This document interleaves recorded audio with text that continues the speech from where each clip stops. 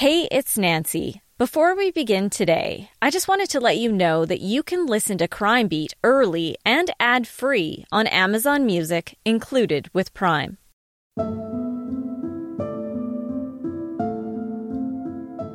On New Year's Day in 2009, a triple murder at a restaurant sparked outrage in Calgary. A high-ranking gang member and his associate were the targets. But caught in the middle was an innocent victim, Kenny Sua. He was at the restaurant having a meal when gunfire erupted. He was shot and killed as he ran for safety. A lot of unrelated people in the restaurant, panicking and fleeing. And again, here's a situation where somebody just trying to be safe, running out of the restaurant, again gets shot and another innocent person is killed.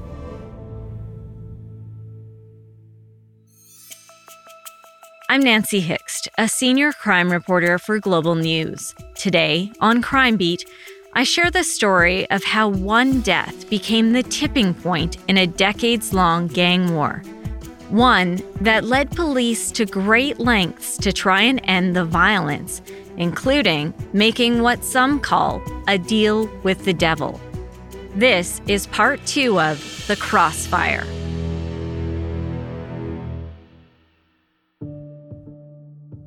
The triple homicide at the Bolsa restaurant brought the death toll up to 24 over the first 7 years of war between the FOB and FK gangs. And despite the increased spotlight, the violence wasn't slowing down. Here's Senior Crown Prosecutor Brian Holtby. It became really a series of tit-for-tat killings. The FOB would seek revenge for a killing by the FK. The FK would seek revenge for a killing by the FOB. And eventually, between, say, 2000 and 2009, there were 25 killings that we attribute to either the FOB or the FK. Homicide detective Mike Shute has extensive experience dealing with gang members and gang investigations. He said that over and over, investigators tried to intervene to stop the violence. We had knowledge and information at times that people were in significant threat and were being targeted. The rival group had a bead on somebody and were actively planning to murder him. And we would go out. We've had times when we would literally go out and we were dealing with the family that day saying, we need to find this person. And we were held up a number of different times with trying to get us put in touch with that person to do a duty to warn or to let them know that they may become a victim of crime, that their rivals are honing in on them. And only to be called later that night, 2, 3, 4 o'clock in the morning, to come out and assist in a homicide investigation because that person we just spent hours and hours looking for had been a victim of a homicide. So, it was frustrating work at the time. But I'd ask guys, gang members, specifically heavy-duty gang members, if you were in my shoes, how would you make this stop? And I was told a number of times from both sides, you will never make this stop. They killed my friends, we're going to kill their friends. At the peak of the gang war, police estimate there were 12 key players on each side, plus their associates and low-level drug dealers. As new homicides happened, the older cases were going cold. With the exception of the very first homicide, which took place at a karaoke bar back in 2002, all of the other murders between the FOB and FK went unsolved. That's nearly 24 unsolved cases. Calgary Police Superintendent Cliff O'Brien said it was extremely frustrating for investigators who were working around the clock to bring the killers to justice and end the violence. Every single one of these homicides were investigated very thoroughly, and the investigators did everything they could. But these files started to become cold. There wasn't new information coming forward. There were no new witnesses coming forward, and it continued to escalate. And there was a retaliatory piece where they continued to kill each other. Back in 2009, Kurt Jacobs was a detective with the homicide unit. He's currently a staff sergeant with the Calgary Police Service. He said at that time, the forensic evidence was limited because the killers were careful. If you're really savvy and you're trying to clean up, not leave anything behind, that often doesn't leave as much behind. Further, if you have a disguise on, if you have a vehicle that's stolen, not registered to you, plates obstructed, and then that is discarded or destroyed at the end of the day, it's another way of discarding evidence. So those are some of the things that need to be covered off, but also things that pose a challenge for investigators.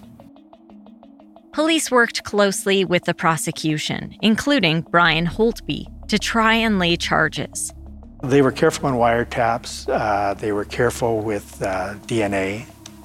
I won't tell you how they were careful, but they were careful with DNA, and they were careful with fingerprints. Unfortunately, not a lot of admissible evidence that would help the Crown was obtained despite all the effort the police put into it. As they investigated, police were able to narrow down their list of suspects in the Bolsa triple murder, but it seemed like there was never quite enough evidence. There's a big difference between knowing what happened and being able to prove what happened in court. And the police had information from confidential informants in most cases who were not gang members, sort of the word on the street about who had done what. And Superintendent O'Brien said there was also a code of silence that investigators had to contend with. I can tell you that one particular file that the victim was sitting with his very best friends,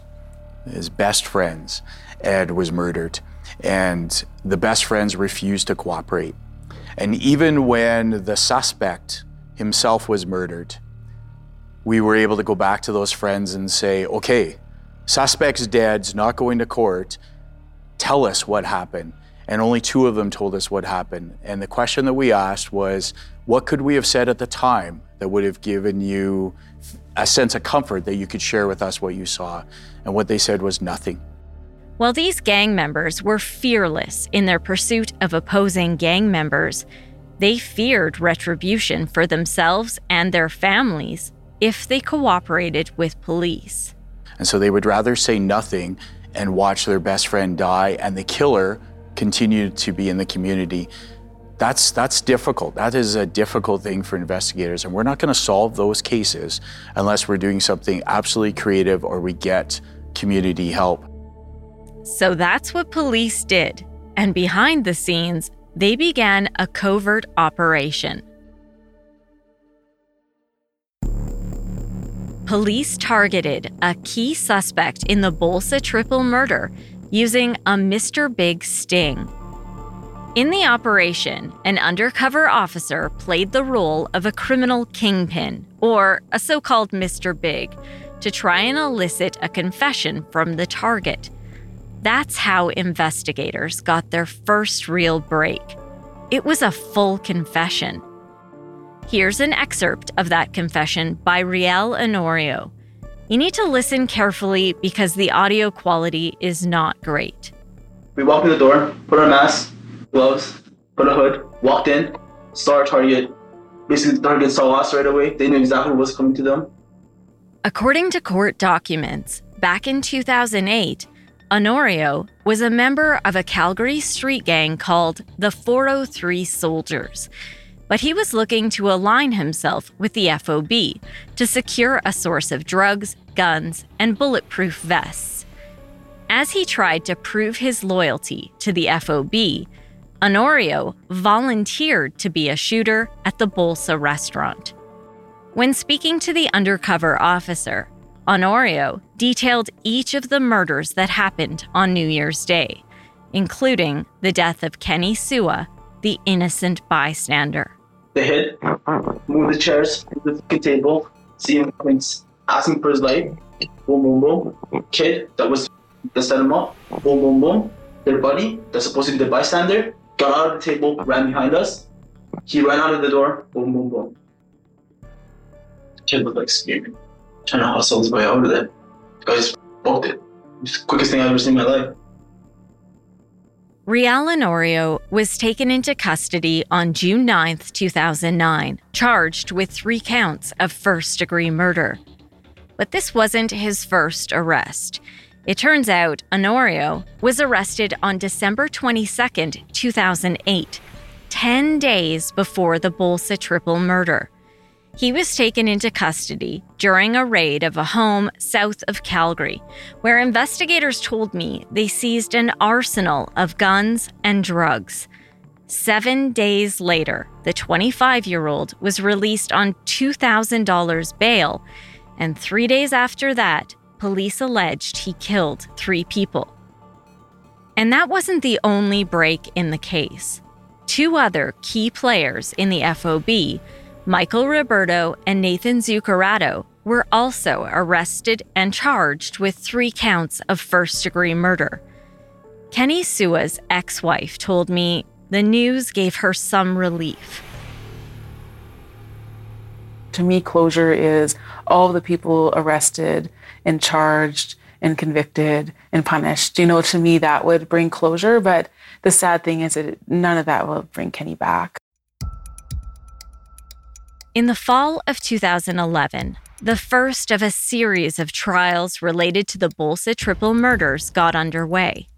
Michael Roberto and Nathan Zuccarado were both accused of first-degree murder in the deaths of opposing gang member Sanjeev Mann and one of his associates, Aaron Bendel, along with the innocent victim, Kenny Sua. Today, the jury heard eyewitness accounts from people who were inside of the Bolsa restaurant at the time of this shooting. This was the first time details of the deadly New Year's plot were made public. Here again is prosecutor Brian Holtby. The FOB decided that they would wreak revenge by killing Sanjeev Mann. The plan they developed was that they would kidnap Aaron Bendel, who was a low-level drug dealer who was supplied by Sanjeev Mann, and force Aaron Bendel to take them to Sanjeev Mann where they would kill him. That's exactly what happened. Aaron Bendel took a group of people to the Bolsa restaurant on New Year's Day in 2009. One of the FOB members killed Sanjeev Mann. Another killed Aaron Bendel so that he could not be a witness against them. And Kenny Sua was a totally innocent bystander who was caught up in what happened. Key evidence came from a Crown witness, someone with inside knowledge of the murders. The man can only be referred to as MM. He's been granted immunity in exchange for his testimony in this trial. MM was a low-level member of the Fresh Off the Boat, the FOB. Jurors heard about the fear the survivors of the New Year's Day shooting felt. The owners of the Bolsa Vietnamese restaurant told court they hid inside of their walk-in cooler until the sound of gunfire stopped. In the end, the jury took just over 7 hours to reach verdicts in the case. Both were found guilty of all charges. First-degree murder carries an automatic life sentence with no chance of parole for 25 years. Just a few months later, in early 2012, there was a second trial. This one was for Real Honorio. In this case, in addition to the key evidence from MM, videotaped recordings from the Mr. Big Sting operation were played in court. Here are some of the other statements Honorio made to undercover officers. That face of death. He didn't know what to do. Just shot us. Didn't know it was us, but he knew what was coming. The eye says it all that's it. When he knows he was going to get it. That's the eye that he gave. He didn't say nothing, didn't scream, he just knew it. Just froze. A jury convicted Real Honorio of 2 counts of first-degree murder in the deaths of Sanjeev Mann and Aaron Bendel, and 1 count of second-degree murder for the death of Kenny Sua. But then, in an unexpected twist, Nancy Hicks has been working on this story, and Nancy, the defense wants answers. Well, the defense lawyer for Real Honorio calls the confession a game changer. Confessed to being the sole shooter. He made an admission to an RCMP officer in Saskatchewan last July. But that information was never passed along to the prosecution and defense here. The implications, including the potential financial costs, could be huge. The credibility of the Crown's star witness, came into question. And he stated things to the police in Saskatchewan while he was intoxicated that were inconsistent with what he had told the police and what he had testified to. Justice for Kenny Sua and the other 2 victims of the Bolsa shooting was in jeopardy. After they appealed, it was apparent that the inconsistent statements of changed the entire complexion of the Crown's case, and the Court of Appeal granted new trials for all 3 of the accused.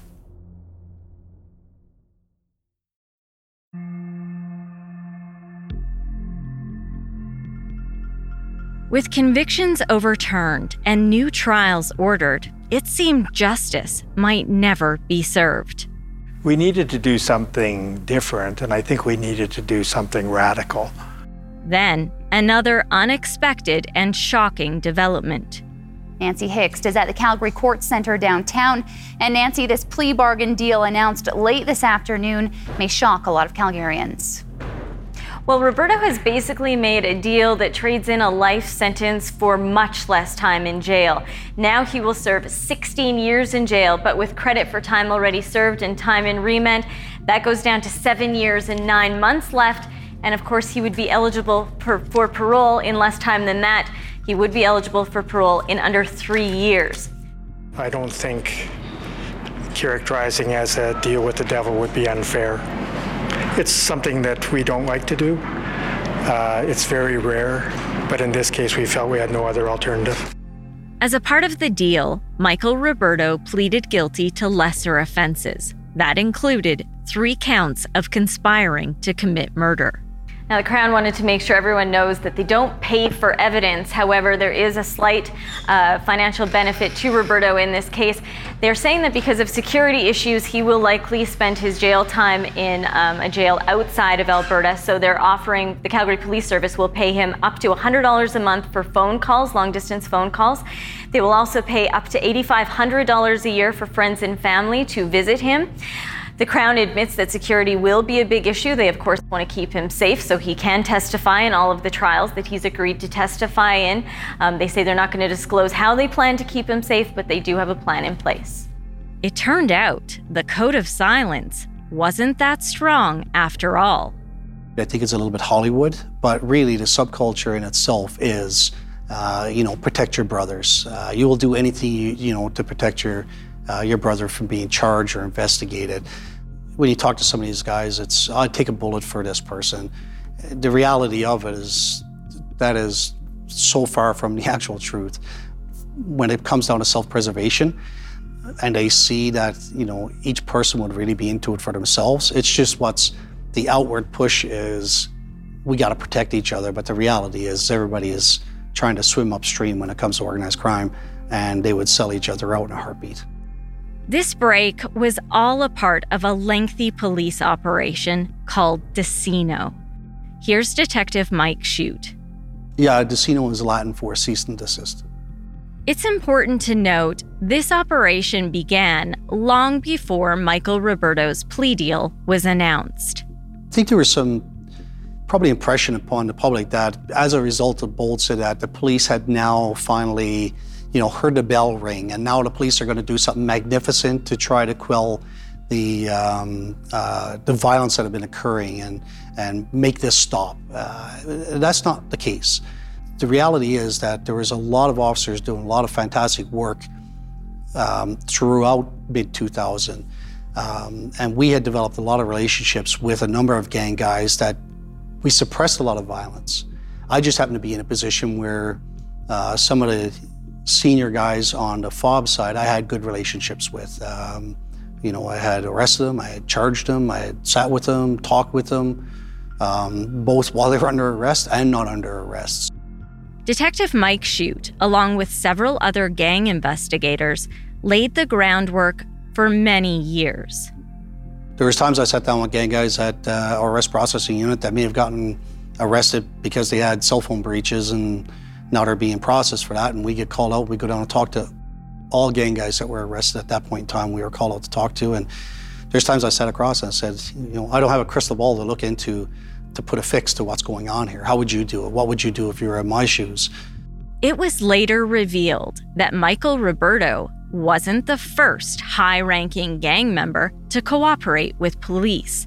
Here's prosecutor Brian Holtby.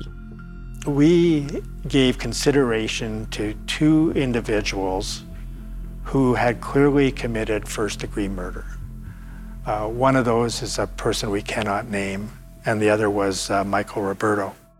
The identity of the first gangster to turn is protected by a court-imposed publication ban.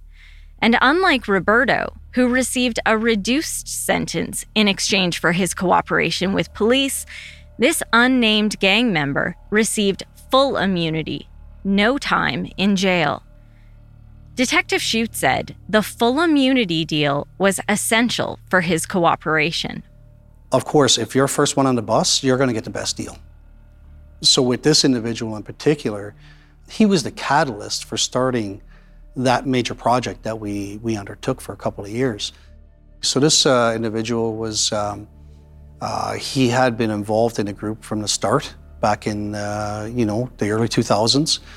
He was part of the drug network. He was selling drugs at the time as a drug trafficker, selling, and he was uplining to people.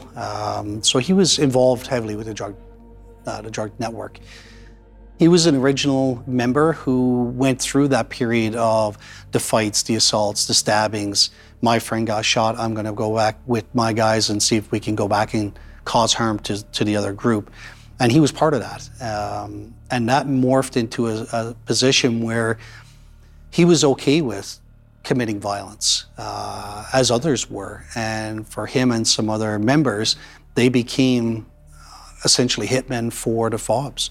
Their role was to do surveillance, go around looking for individuals to shoot or murder. Detective Shute, along with Staff Sergeant Sean Gregson, convinced him to help police during one of his prison terms.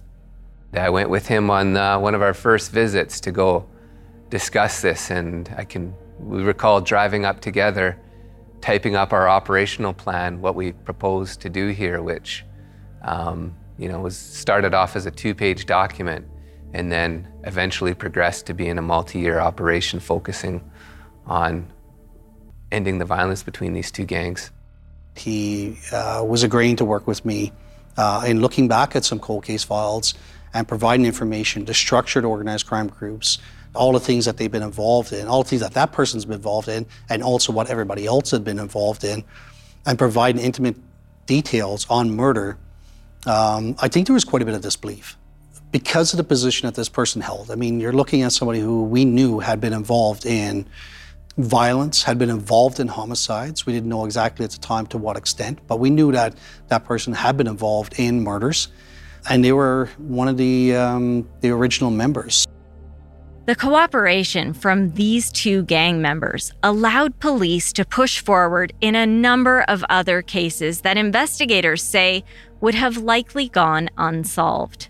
It's not going into a crime scene and pulling a piece of hair and sticking it into a machine that's going to spit out a name. It's extraordinarily difficult, and sometimes you have to work with people who have been involved in those crimes specifically to be able to give you that backdrop so you can push those files forward. Kurt Jacobs was the primary homicide detective assigned to Operation Decino. It's not an optimal situation. I think the important thing is this wouldn't be entertained if we had the evidence to proceed in another fashion. If we had the evidence to proceed in charging cooperative witnesses, everyone else, by all means, that's our first choice and that's our first duty of business. However, when we're stuck and we're not moving forward, and we know the chances of this are being solved is slim to none, then that's when we entertain these types of things. One of the cases police were able to push forward was the shooting at the Food in East restaurant that happened in October of 2008. You'll remember, that's where the first innocent bystanders in the gang war were killed, Tina Kong and Kevin Sess. Sareth Kuhn was also caught in the crossfire and suffered life-altering injuries.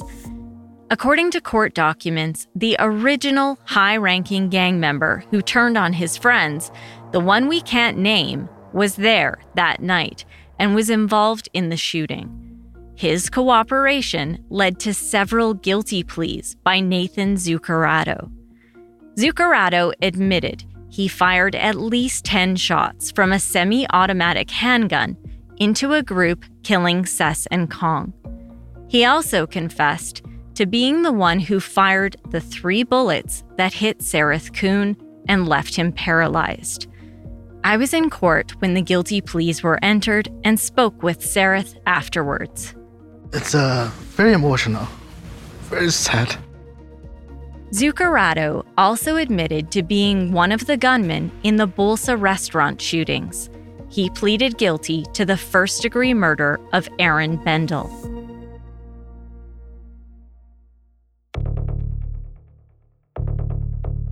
After learning Michael Roberto cooperated with police, Real Honorio also admitted to his role in the Bolsa triple murders. He pleaded guilty to the second-degree murder of innocent bystander Kenny Sua. That admission gave Sua's former wife, Lenny Folden, some comfort in knowing there was finally justice for his death.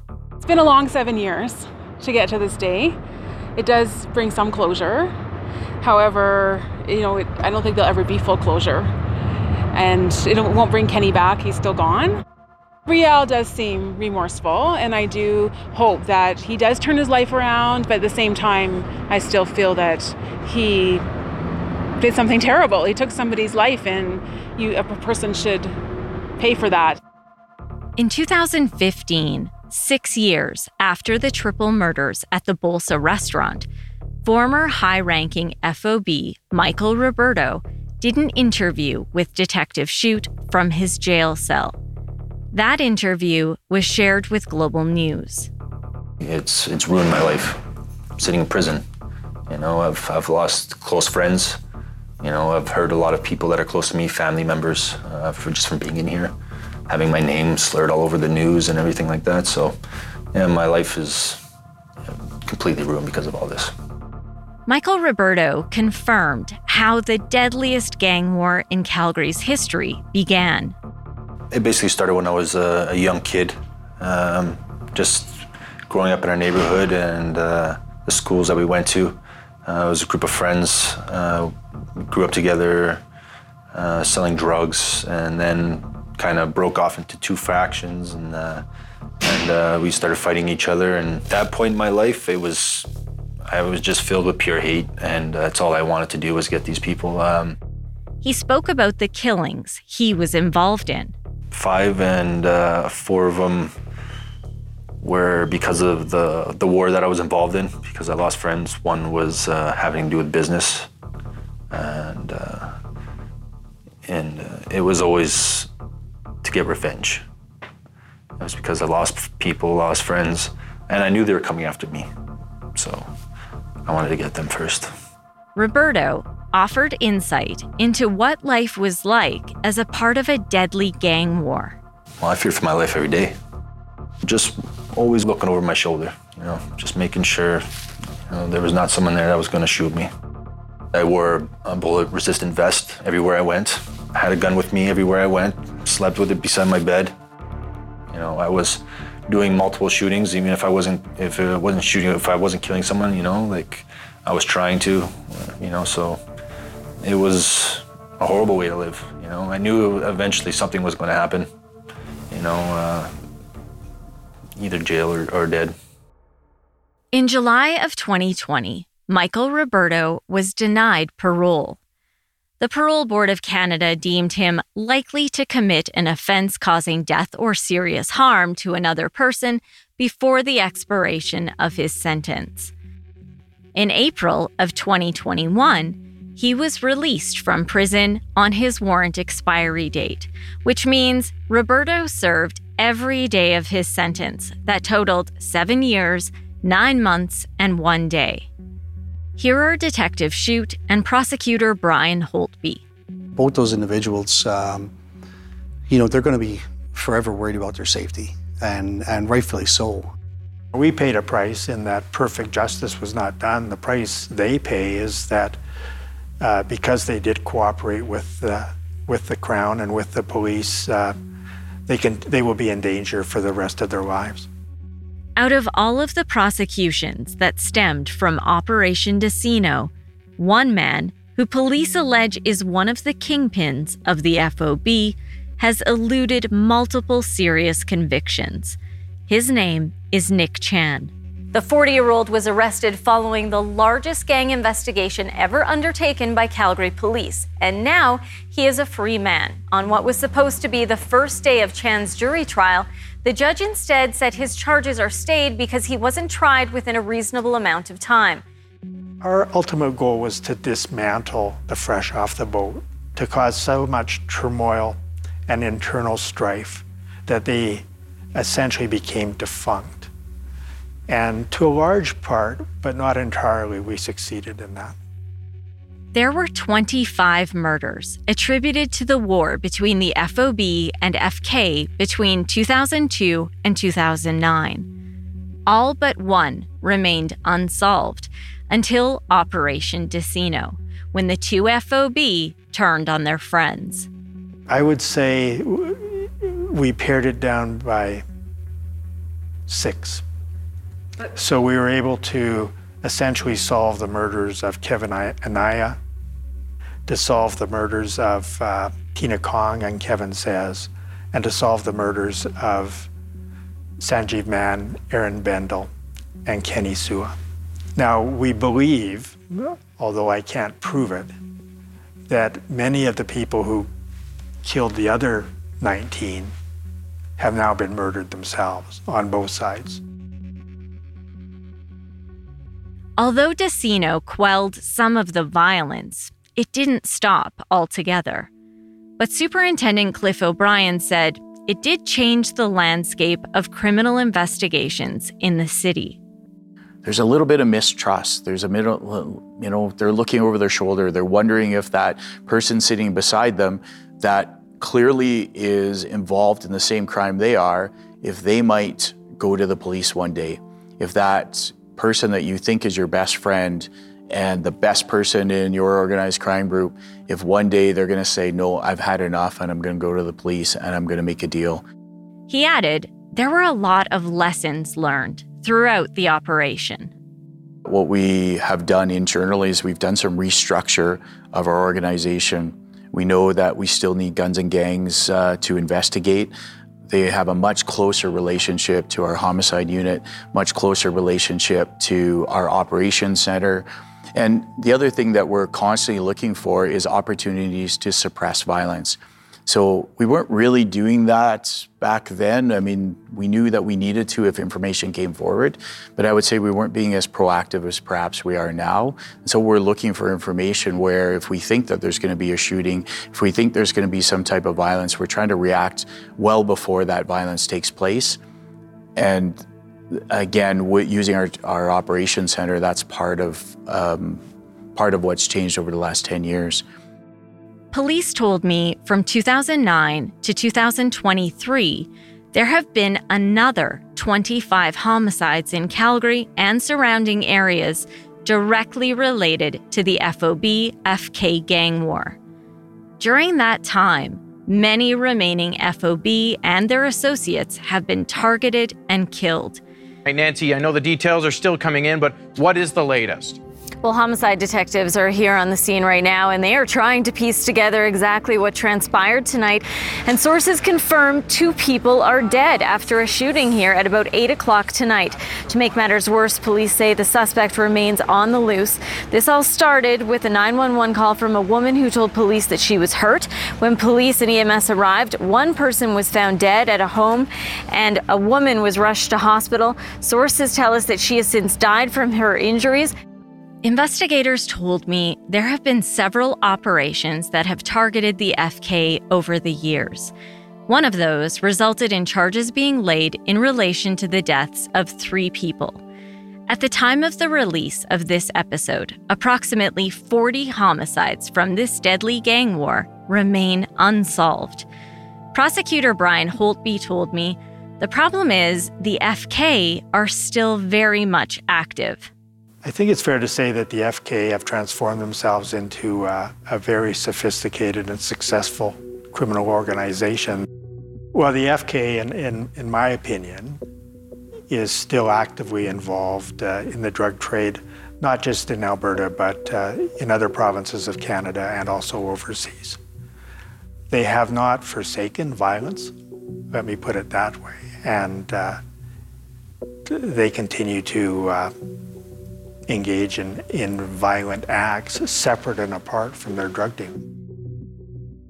In late 2022, police were called to a homicide at a home located about 15 to 20 minutes drive east of the Calgary city limits in the hamlet of Langdon. Trong Nguyen, a longtime high-ranking FOB, was killed. He was only released from prison a few months earlier. A graphic video of the execution was posted online. In the recording, a white SUV driven by Nguyen pulled into the driveway. Almost immediately, 2 men approached the driver's side of the vehicle and began shooting through the front driver's window. A woman got out of the front passenger door. She was also shot. Police said she was airlifted to hospital and survived her injuries. Witnesses told the RCMP they saw a black truck fleeing the scene. Police later found the vehicle abandoned and fully engulfed in flames. When Nguyen was released from prison in April of 2022, the RCMP put out a media release with his photo. Officers detailed that he had completed his sentence for several charges, including conspiracy to commit murder, and had previously been convicted for firearms offenses, assaulting a peace officer, and failing to comply with conditions of his release. Police warned he was considered a high risk to reoffend. 6 months later, he was murdered. Here again is Prosecutor Brian Holtby. There is evidence that the vendetta is continuing, but it appears to be much more one-sided now because the FOB has been effectively dismantled and just does not have the resources to respond. I think with the FK, we just need one breakthrough. We were fortunate to get a breakthrough with the FOB. We have all sorts of intelligence regarding many murders committed by the FK. We're a hair's breadth away from charging many people with those deaths, and I hope to see the day when that happens. So while the war, as it existed back in the early 2000s, has ended, the violence continues. And as long as there's a vendetta between these 2 groups, the risk to the public and innocent bystanders is always present. I just hope that something like this would never happen to anyone else.